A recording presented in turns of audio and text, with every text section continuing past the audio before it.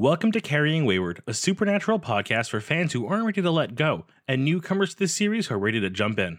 I'm Drew Schulman. And I'm Marie Vigourou. In this episode, we're diving into Supernatural Season 3, Episode 16, Season Finale, No Rest for the Wicked. Let's get this show on the road.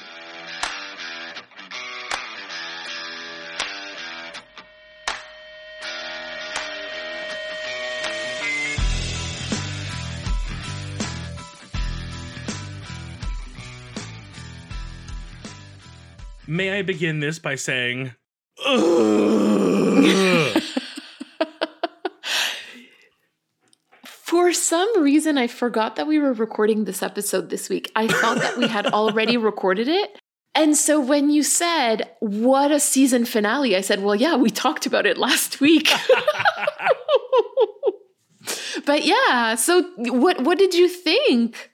I mean, I really liked the episode. I liked the angle they took with it. I love how, even though it didn't really, we got maybe 12 seconds of Lilith as a villain, and 10 of those seconds she's basically like, oh no, my powers is gone. It was just such a good episode for the brothers as a finale. And then, cliffhanger much? Did you know that he was going to hell? I have no recollection of this. I imagine there'd be a fake out death or we see him in hell for a minute before saving him, but to fully end a season with him literally in hell, I was like, no, I was not prepared for this. And this is really solely because of the writer's strike, because Dean was never supposed to actually go to hell. They were supposed to get him out of the deal. That was the original idea for the season. But then with the writer's strike, they didn't have enough episodes to be able to launch them on this quest. And so they had to wrap things up a little bit differently. I guess we'll never know, but I would have loved to have seen the other side of this. I would not. Do you know why? Oh, why? Because the only reason why angels were introduced was to get Dean out of hell. Oh my god, okay, yes, then never mind. Pretend I didn't say anything. No, I need my Cass. I want my Cass. Everything happens for a reason. With that, you want to count me down? I'll do a quick recap. 3, 2, 1, go. We have less than 2 days left till this deal of Dean's is done. We have Bobby helping them out and also giving probably the most important line of the show, which we'll talk about later. But oh my god, Bobby, family, better than dad, best. Sorry, my Bobby fandom. They summon Ruby, even though Dean was very against it, but surprise, Dean was in on it the whole time. They did it to snag Ruby so they can steal her knife and go after Lilith. And they do, and the whole town is full of demons, and it's actually a really cool kind of covert ops mission. And then Ruby somehow shows up and gets them, but then Bobby is able to protect them because he has the holy water and the sprinkler system. And they eventually find Lilith, and there's this really tense, is Sam about to murder a child just to kill a demon? And no, luckily, stopped in the last second because Dean can somehow see demons now, which raises so many questions I'll have to get to later. And ultimately, we have a final confrontation where the Hellhound gets Dean. It turns out Lilith took over Ruby, or whatever human Ruby was inhabiting, I guess. And then there's a little fight, and her powers go, and then she has to flee, and Sam's all badass for no reason out of nowhere, magic demon powers maybe. But then Dean is in hell the end time? Wow. Yeah, I mean, there you go. That's the episode in a nutshell, frankly. Again, a lot more to talk about because a lot more happened, despite it feeling very, mellow, surprisingly.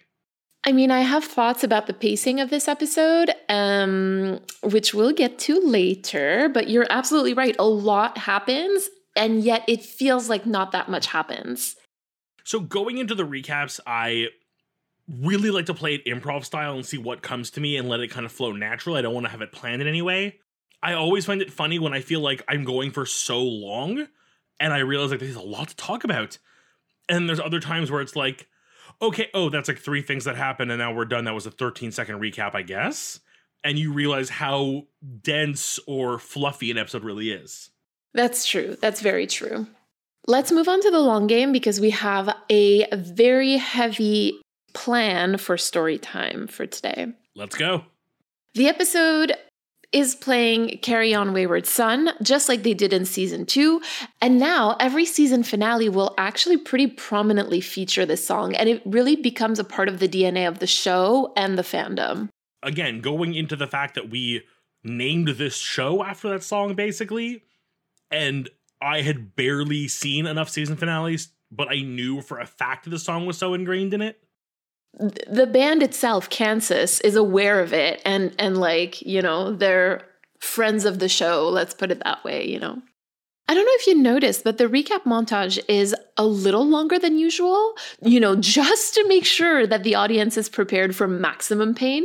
Yeah, I get that. I'm gonna just put it out there, but this entire episode is built for maximum audience pain, actually. And like, honestly, that's my thesis for today, and I'm totally ready to defend it. Yeah, no, I'll agree. We'll talk about it as we go through the story time, but like, it really, no part of me expected Dean to effectively go to hell. I was like, maybe we'll get a fake out, maybe something will happen. Like, I just, even, we'll talk about it more later, but like, I never expected it. And the episode does a really good job of painting that picture for you. I can tell how upset you are about this already. Like, it's bothering you. It needs to come out. I'm going to go watch the next episode tonight. Aww. Ruby calls Sam a freak, and this moment basically marks the reprisal of Sam's freak arc from season 2. I don't know if you remember that, because we haven't really talked about it in season 3. Yeah, it kind of like faded away. Like I like hearing this note now, and I'm just like, oh yeah, that kind of was a thing, I guess. Okay, we're back on that train. We're back on that train because like season 3 was about Dean and his deal, whereas season 2 was more about Sam and his powers. So that's kind of like a little bit of foreshadowing that we're kind of going back to a little bit more focus on Sam. How about that? I mean, the ending, yeah, this episode really did feel like that, and especially the ending, the final confrontation really made that clear. This episode also introduces a really iconic line, and that's, again, something else that's going to become a part of the DNA of the show. It's Bobby's line, "Family don't end with blood." And arguably, like, this is really where the show's definition of family is going to start to expand. And I have to note this, that it's one episode before Cass is introduced. Oh, I didn't even think about the Cass part of this, but just, you know what? It's such an important line. I feel like it's something that we've really hammered home throughout the series, is that reminder that found family is as important as your birth family, and in some cases can be more important. It's all on you and how these people affect your life and how you choose to let them in and how they accept you. So to have the show really just like text on text, it is just mwah. And to come from True Father is the best. There you go, from True Father, Bobby. Bobby is best dad. Bobby is best dad, that's true. Now, in order to try to redeem myself for the Canon or Fanon episode where I said that Dean doesn't know how to play the guitar, where I was wrong, again, I'm putting it out there, I was wrong about that. I want to note that Dean sings in this episode. With Sam, sure. Outside of the show, Jensen does have a band and is a singer, so I know he can sing, and I've heard him sing, and he's good. But I like how in this, it felt like he couldn't sing. I feel like that was the goal, right? Just to belt the song out. It felt like the way I feel when I'm singing along in the car, knowing full well that I can't sing, but at least I sound as good as them in my head when I know in reality I do not. Okay, well, it was a relatable moment. That's wonderful. That's wonderful. But again, just to be clear, Dean can sing and he can play the guitar. And so can Jensen. Okay, there you go. Now that that's been made clear, can we move on to story time? The episode opens with Dean having a nightmare about being chased by hellhounds, and so if we remember in 208 Crossroads Blues, this means that the hellhounds are actually getting pretty close to him. So I don't know if you remember Crossroads Blues, but it's the one where the hellhounds are after you, and then the closer they get, the crazier you get, basically. The more visions, the more everything. But Sam is really reassuring Dean in that moment that, you know, he doesn't care what it takes. He's not gonna go to hell. Bobby knows where to find Lilith. Don't worry. Of course, it's only 30 hours to go and they're cutting it close, but they will save him. That is Sam's promise to Dean. Very like trying to comfort you into thinking they're gonna save the day, but also this entire series up to this point has been filled with like, oh, you're gonna die. Oh, surprise, we saved you magically at the last second. Like, I legitimately expected this episode. That's basically my opening argument for my thesis, about like how this episode is built for maximum pain. Because like this episode lulls you into this false sense of security through Sam most of the time. Because I don't know about you, but when I first watched the episode years ago, I knew that there was like a total of 11 seasons at the time, but I was still a little bit worried. I was like, oh my God, like what's going to happen? Like, of course I knew that like Dean was going to survive this somehow. I didn't think that they would go that route, a little bit like you, I guess. I feel like we've had those moments before where like, even just looking back at like this season, Dean has died multiple times, and in some cases a lot of times. And even when they played it for serious, there was always a way to save him. And again, like I've said before, I avoid looking at the remainder of an episode's time because I want to be surprised by things. And I legitimately had the moment of like, okay, what's going to happen next? And then the credits rolled and I was just like, oh no. He's having those nightmares and those visions already. So to hear Sam reassuring Dean like that, I was like, okay, it'll be fine. It's going to be okay. Can we actually talk about the visions for just a second? Of course, yeah. I think that is the most brilliant piece of lore they have brought into the show thus far. This whole idea of being like closer to hell and being closer to death, the hellhounds being on your tail, that it has these like side effects of messing with you, but the fact that it can be twisted around and used, I don't want to say for good, but like in a positive sense, that Dean can now see demons in disguise. But also, the only time we as an audience see it though, is when he's looking at Sam. Oh. Sam, who potentially has some demon blood running through his veins, but Dean doesn't put this together, but for me it clicked immediately. No. Oh, that's interesting. Yeah, to Dean, this is just another one of those like, ooh, my mind's playing tricks with me. But to us, it's the, oh, no, you're seeing the face behind the face. And Sam's got some demoniness running in those veins, unfortunately. So maybe you're seeing more than you think you're seeing? That's really interesting because this effect, like the face, the face effect that they do on Sam, we've seen that too in Crossroads Blues, and it was on a human, right? On a regular human, no demon blood, like straight off the assembly line human. So I didn't think about that necessarily, but I like the interpretation. Love I don't know. It just seemed too on the point, on the nose to do it and not do it for the rest of the demons. I don't know. I am not going to disagree with you because it could totally be seen that way. Honestly, like I am kind of wondering why I didn't see it that way before. That is now my new headcanon. So what did you think of the fight between Sam, Dean, and Bobby? Again, one of those great fights where it's so hard to like pick a side because everyone seems to be right again. Dean's right. Dean is a pessimist. Dean does not think it's going to happen. He's unfortunately right. He is like, if we're going to do this, it better be done right because there's no point in you guys risking your lives to potentially save mine if I'm already gone. Like either I die and the two of you are safe, or we go in there and I die and the two of you might die as well. Like it's very glass half empty, but like thinking positive. And of course, Sam is Sam is gung-ho. Sam is not going to take no for an answer. He can beat anything. He's the hero. And poor Bobby is like stuck in the middle and he just needs to be there for them. But he doesn't want to pick a side, but he does know that, he's kind of on the side of like, if we do nothing, you're dead. If we do something, you may live. I mean, I think he ends up picking Sam's side though, right? Like he goes, Sam's right. What I noted about this whole like exchange was that we're seeing a little bit more of that like consequentialism versus deontology that we saw last episode, which is basically like, the ends justify the means versus like we have to make sure that the means are just in order to make sure that the end is just as well. I think you know who is on whose side, right? Like it's pretty clear just from that explanation. And we've been seeing this all season, and it's basically just Sam again thinking that he's justified in working with a demon if something good comes out of it. Whereas Dean thinks that it's just wrong no matter the outcome.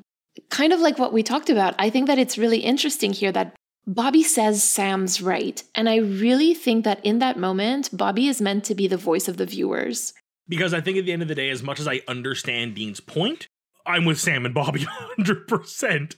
We're not going to sit back and let you die or go in alone, idiot. We're going to go save you. Exactly, because he loves Dean and we love Dean and Sam loves Dean and we basically all want him to survive this no matter what the cost is. So if we have to call Ruby, we'll call Ruby. Oh, 100%. But I also want to highlight the next thing that Dean says because it was really important to me. He says, "No, damn it, just no. We are not going to make the same mistakes all over again." And this really makes me think about the situation differently because I'm hearing like cycle breaking words here. In a show that's been so much about passing down trauma, like passing it down, but also passing it around because, yeah, fun times. Those words I think are really important.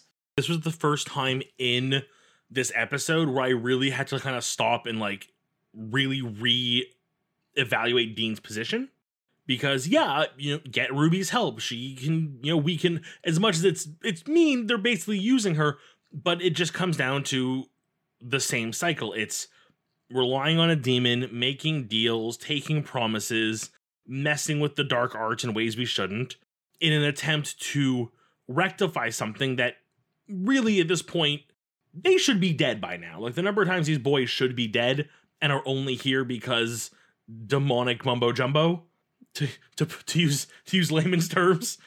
But really, like, yeah, sure, Ruby could teach Dean to teach Sam to harness his magical demon blood powers and blow up Lilith off the face of the earth and become the new Satan. But like, is that really what we want to save Dean with? It's such a strong point, and given, like you said, everything we've talked about, it is just so potent. That's just a really very specific prediction you've just made here. Oh no, does Sam become new Satan and blow up the earth? We'll see what happens at the end of season 4 and 5. I totally agree with you because what I hear when Dean says this is basically like, I know that I made some dumb choices before because I knew it was dumb when Dad made it, but I made it anyway. And I've learned my lesson and this is it. It ends with me. I really respect that. Like, I think it shows growth for Dean, especially again, like in a show format where we don't see a lot of growth for characters. Like I find that this is huge growth in just a moment. It's impressive. It truly is impressive to see. On the other hand, though, we've talked before about how Dean experiences suicidal ideation, and it makes me wonder about where to draw the line between him like growing and accepting death as part of life and him experiencing suicidal ideation. And that's the thing that makes me a little bit uncomfortable here. I don't know if Dean is just being righteous or if he's self-sabotaging. And I really do think that there's probably a little bit of both. Yeah, again, I can never look inside of this character's head and tell you what they're thinking. I don't think even the writers could do that, given everything we've seen. I feel like the language that Dean chooses to use in this scenario is much more about protecting the next in line rather than sacrificing himself to end the cycle. To me, that reads more as, I want to save Sam, even if it means I die, versus I could use this as a free out and by extension end up saving my brother. That's just the way I read the scenario. I could be wrong. All readings are, make sense in their own way, and I definitely see both sides of it. But it's just a feeling I get from this scene. I'm not arguing against it either. Like, it's one of those, like, I just can't quite put my finger on it personally, because I've seen people argue one side and the other. Like, I've seen both sides of this argument, and I'm like, I don't really know for sure, but I just wanted to acknowledge that. Now, the next scene is pretty interesting because, again, it is also set up to cause maximum pain. All right, so we're led to believe that Sam summons Ruby anyway, and that Dean shows up because he doesn't trust Sam. But like you said in the recap, it basically turns out that it was their common plan all along, and that they were playing Ruby for her demon knife. So again, we're like really scared that the brothers are fighting, and then we're reassured that everything is going to be okay, just like in that first scene. And this interaction I find between Sam, Dean, and Ruby was something. And so I kind of wanted to know, like, in your whole, like, cumulative analysis of is Ruby good or bad, like, where does this land? This to me lands very squarely in the like, ultimately, I still feel Ruby wants to do good. Like, I really feel like this is her trying to be more helpful. Yes, her means are definitely to get rid of Lilith, and getting rid of Lilith is very much her goal, and she's using Sam to do so. But I still feel there's a level of her that, like, cares. Because realistically, the way she beat up Dean, you could tell from the past fights we've seen her in, she was holding back. Like, Dean is messed up at the end of that fight. You see him limping, he's bleeding, he's mumbling because I think he's bit his tongue, it looks like. But, like, he's okay. He gets up and walks away from that. I feel like real pissed off Ruby, really like, screw this, I'm taking you out, Ruby, would not have left Dean nearly as intact, even with a trap there to stop her.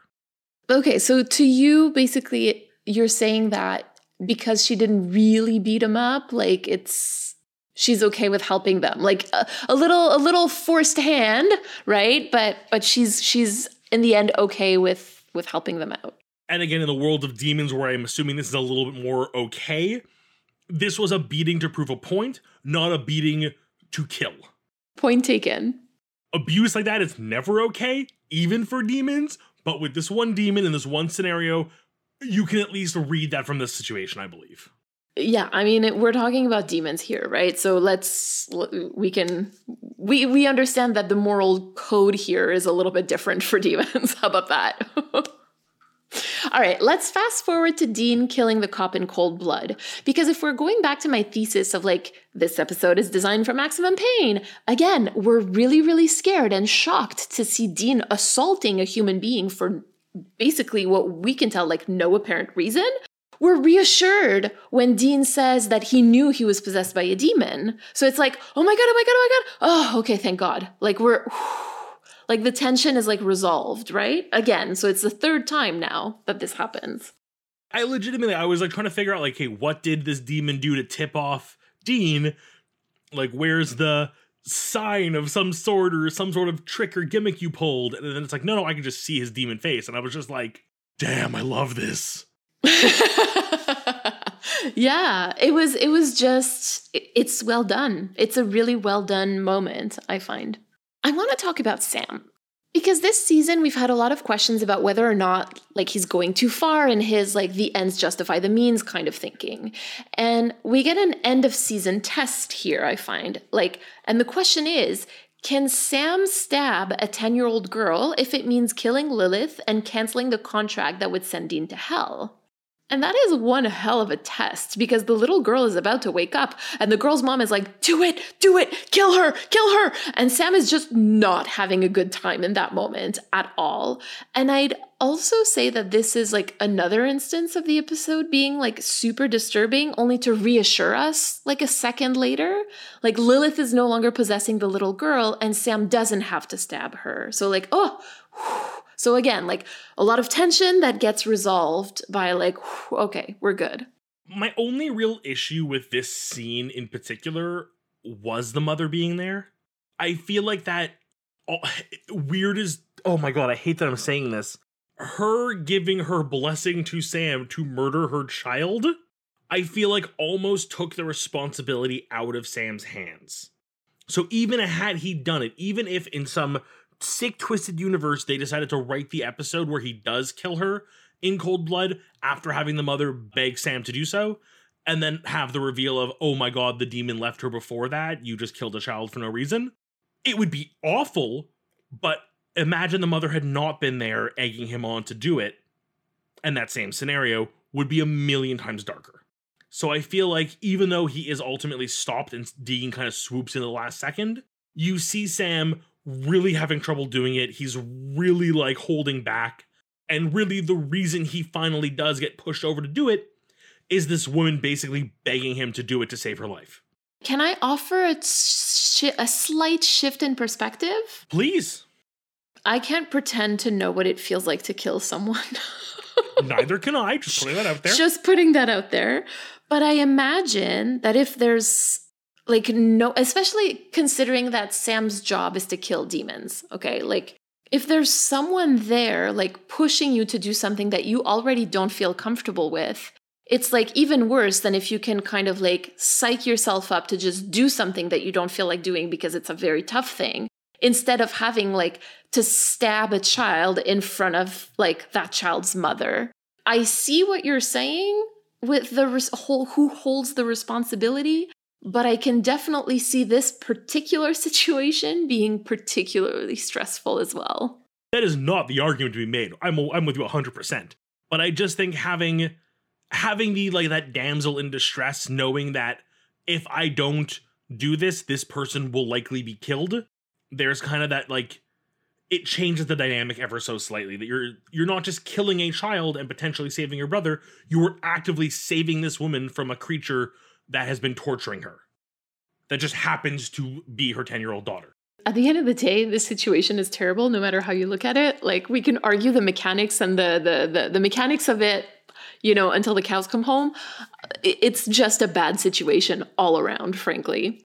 Luckily, Dean stops it and we don't have to go there. Yeah, exactly. So like we can kind of like sidestep it, but there is definitely that question, like, would Sam have stabbed her? I'm going to say yes. Had Dean not showed up, Sam would have stabbed the child. But had the mother not been there, he would have hesitated.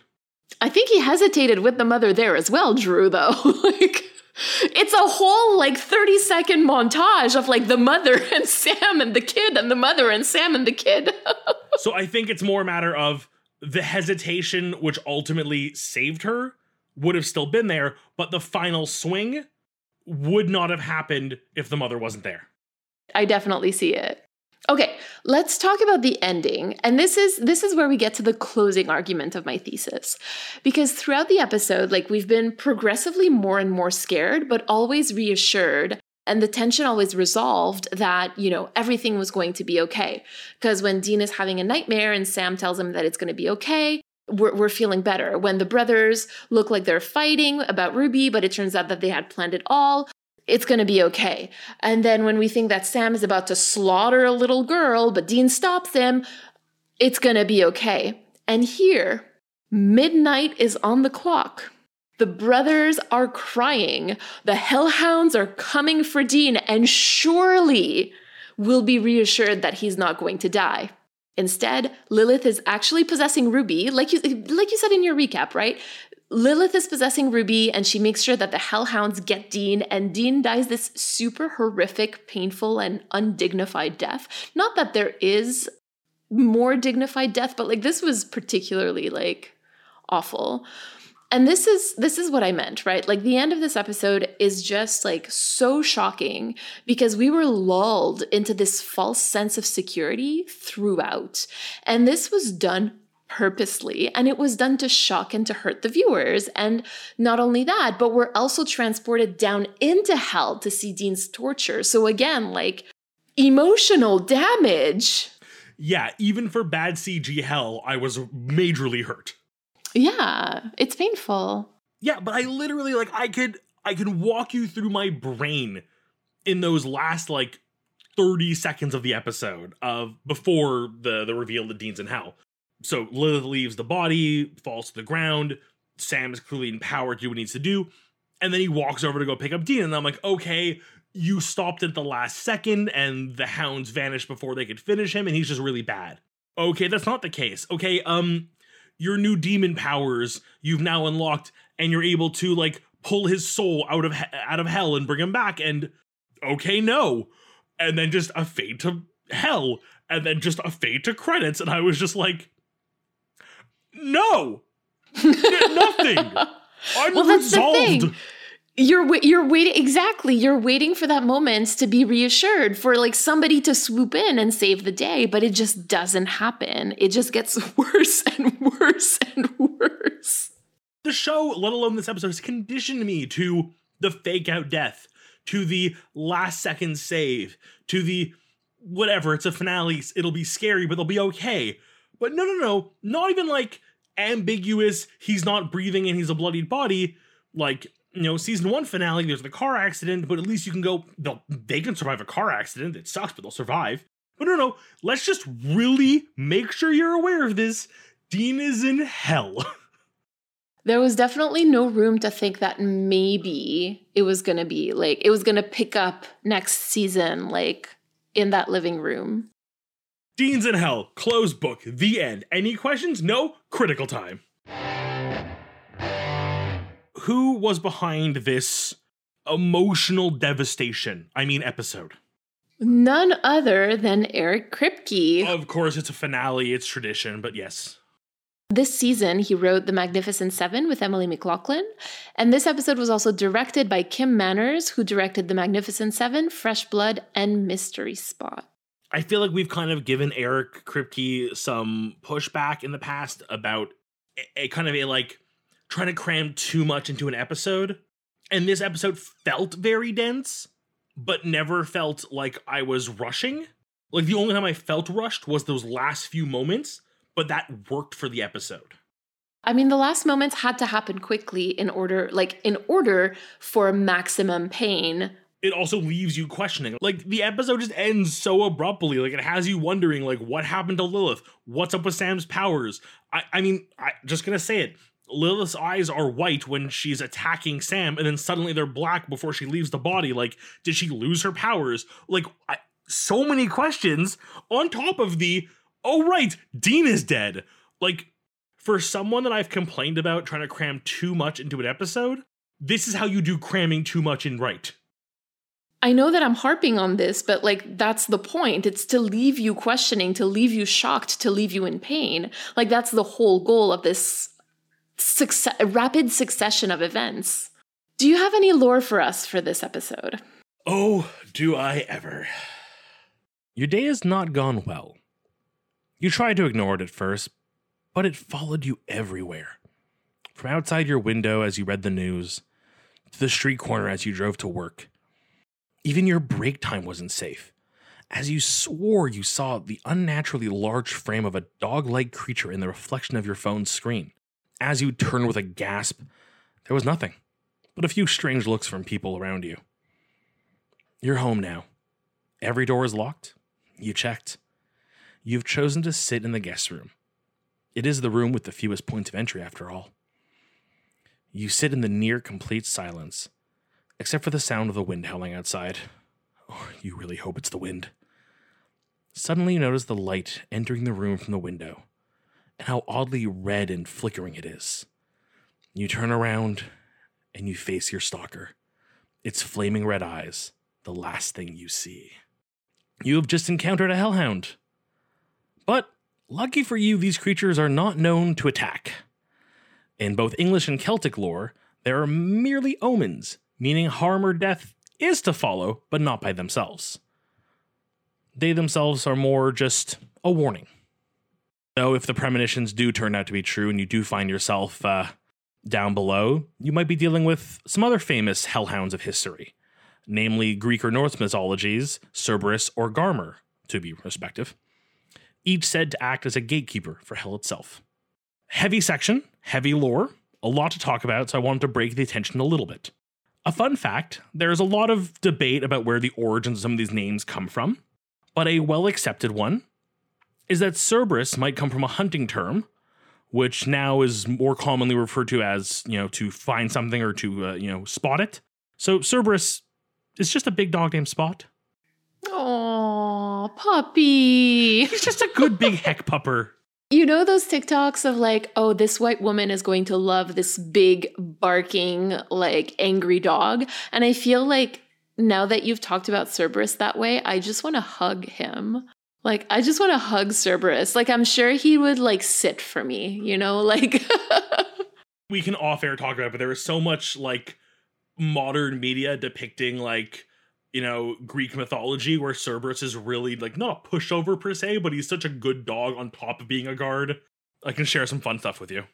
Well, that's the thing. Guard dogs have to listen to their owners, and so, the entire mythology behind, the afterworld and Hades and Cerberus and all that is so wonderful, and I love it. And the Hellhound's a great example of this. It's this dark, menacing creature, and it's used by a lot of popular media to depict, a dark omen.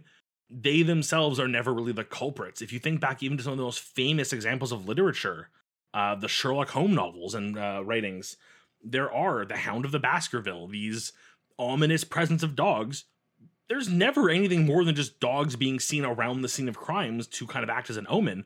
They themselves are merely set dressing to the actual events. There's definitely a lot of lore from across the world about dogs being bad omens, right? Or omens in general. Definitely. Well, that was lovely. I'm glad I could share. Would you have any critiques for this episode you'd like to share with us now? Honestly, just because we had such a heavy story time, what I have here is not so much a critique as it's just a really quick observation. It's about the family that Lilith basically takes hostage when she's possessing the little girl, whose name we never find out. I think they call her princess, sweetie, honey, but they don't. I haven't heard her name. But anyway, and I just note, rewatching this episode, it kind of came to light for me that for that family, the introduction of the supernatural basically transformed them into a fully dysfunctional family unit, not unlike the Winchesters. In the fields. Talk about emotional damage. Ugh. Yeah, seriously. I'm so sorry, but it's very true, right? This family, which for all intents and purposes of what we know, were completely normal and loving and just living their daily lives, being taken over by a demon possessing this child, this beloved child. Well put. Well put. Would you have any reflections or calls to action this week? Yes, certainly.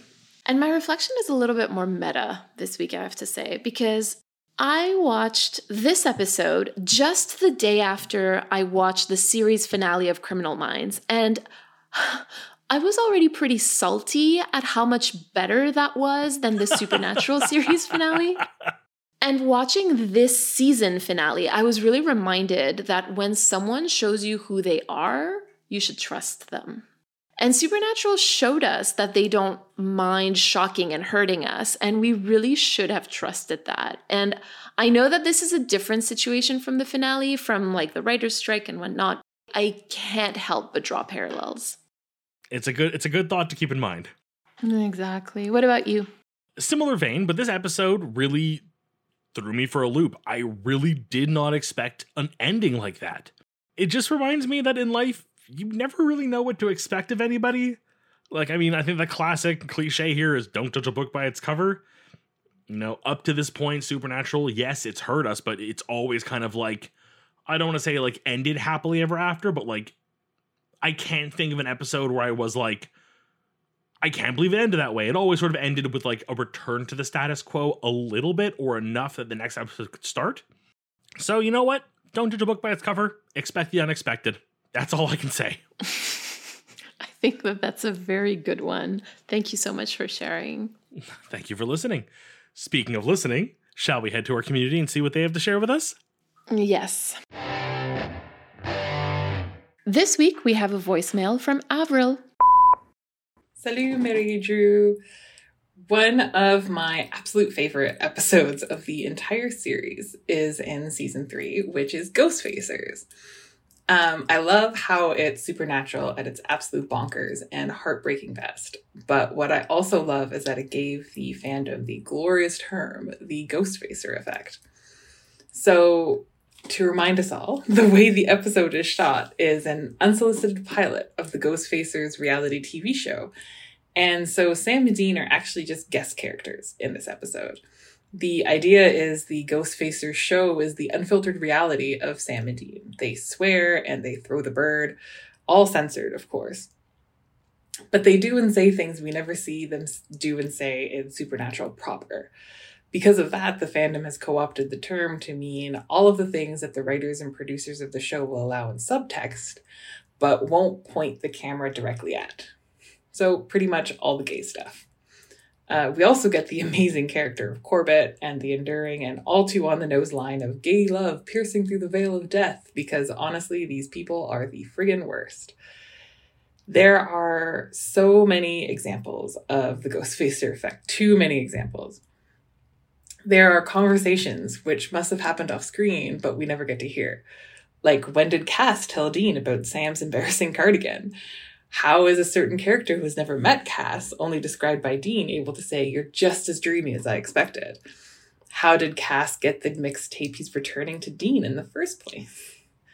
Famously, what happened between Dean picking Cass up at the house in the middle of the night in one scene, and when he dropped him off when it was bright and early in the very next scene? Why did they cast Colette but not Abel? Why, in dramatic deathbed declarations to ostensibly the entire group, the camera is only framed on 2 people? There's lighting, which is a little too moody or perhaps too colorful. Pictures of characters in funny hats we never saw anyone take. Knowledge shared and movies watched and jokes made, which could only be possibly acquired off screen, away from our prying eyes. With the ultimate meta-narrative angle that the show pursues, it's more than a bit of a bummer that it didn't lean into this idea harder. Cass's line about making it up as they go becomes the anchor of the entire concept incredibly early in the 15-season run. I have so much to say about the finale, obviously, and I won't talk about it now because spoilers, but there was so much potential in acknowledging their history of erasure and queerbaiting and gaslighting and saying, hey, yeah, we have been controlling the narrative. We have been cherry picking what we're letting you see.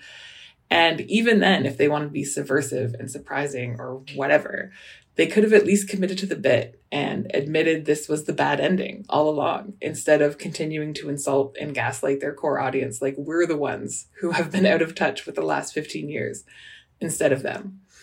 So that has been my mini seminar on the Ghostfacer effect and the terrible finale. Thanks so much for making this podcast. It's been a wild 2 years, and listening to the podcast and being part of the community has truly been a salve. So thanks so much for taking the time to listen to my mess. Bye. Oh my god, this voicemail was so magic. Thank you. I just think this is like an amazing little like miniature essay that was just like a perfect like why the creative team behind the show secretly agrees with all of us and had to hide it from like the execs, because like some of this stuff is just way too on the nose. I have made it very clear how excited I am for Cass. I have seen so many little clips. I think I sent you a TikTok a while ago of just like a bunch of adorable Cass moments, and it's just like, I want Cass in my show. I want him around as much as I can. I totally just, I like sort of a little crushed on the character of Cass, and I haven't even met the man yet. So this entire, as you put it, mess, which it was not, was just a beautiful love letter to enjoying media. And you know what? I know we've taken in our own time some pessimistic views on the show and on what damage can be done by the people involved in it, but it's remembering that the show is there for us and for us as a fandom to enjoy it the way we want to and the way we choose to. And I think that is very important. So just a big thank you. I had never heard, or at the very least, I'd never read an explanation of what the Ghostfacer's effect is.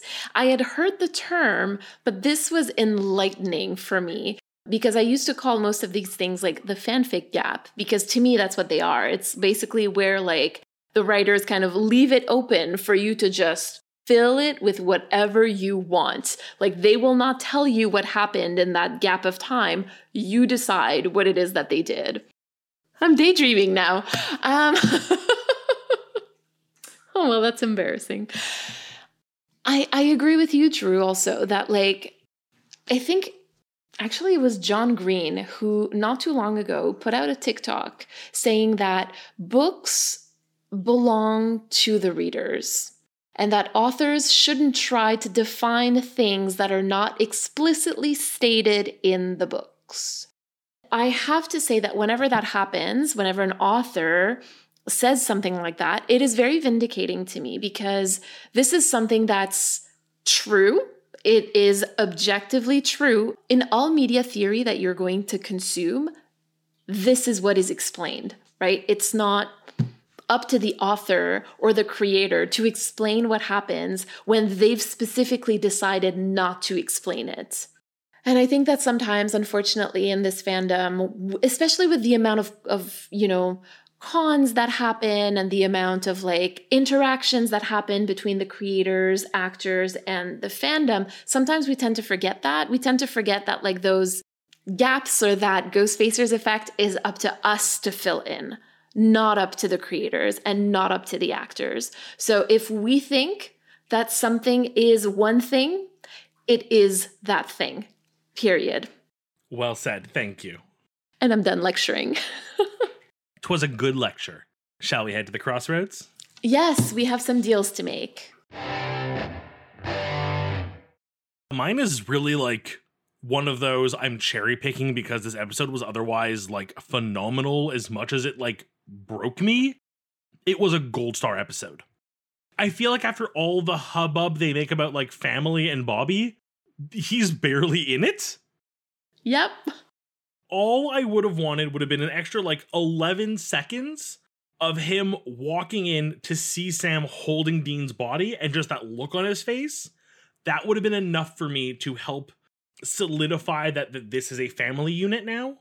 And he's not just an outside observer sitting in like a house like up the hill playing with sprinklers. Like, I fully agree with you. And this actually dovetails really nicely into my deal. oh, please So do. if you don't mind me responding to your deal with my deal, as much as I think that the episode is effective, I can't say that I loved it, right? Like, I think you can tell from like my like lukewarm critique of it that like it's not an episode that I love. I can't deny that it is incredibly effective. And I think that one way to make it more effective would be to fix the pacing, because the pacing is weird. Okay. And this is something that happens a lot in Kripke's episodes. So I'm not quite surprised. When I saw that he had written it, I was like, oh, okay, that's why the pacing is strange. And to get into the nitty gritty a little bit, like I feel like the boys had the same conversation twice in the episode. And there was also a lot of travel, and basically like it's just like there was definitely some fat to be trimmed, in my opinion, to get to the good prosciutto. With that better pacing, we could have gotten more Bobby. I don't want to say you've completely swayed me. I love your point, and I still feel like it's a great episode, but you're definitely right. There are moments where it kind of just feels like this scene is here because it may have been part of an earlier draft and you couldn't bear to cut it. And I feel like it could have been better surmised to then allow us to have more content or more Bobby or just more interaction with people who matter and less repetition.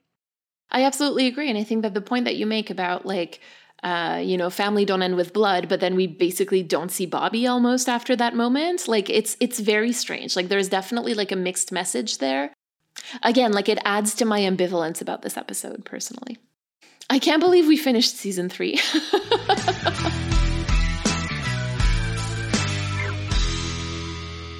You've been listening to Carrying Wayward, a supernatural podcast produced by Rochelle Castellano, hosted by Drew Schulman and myself, Marie Vigourou.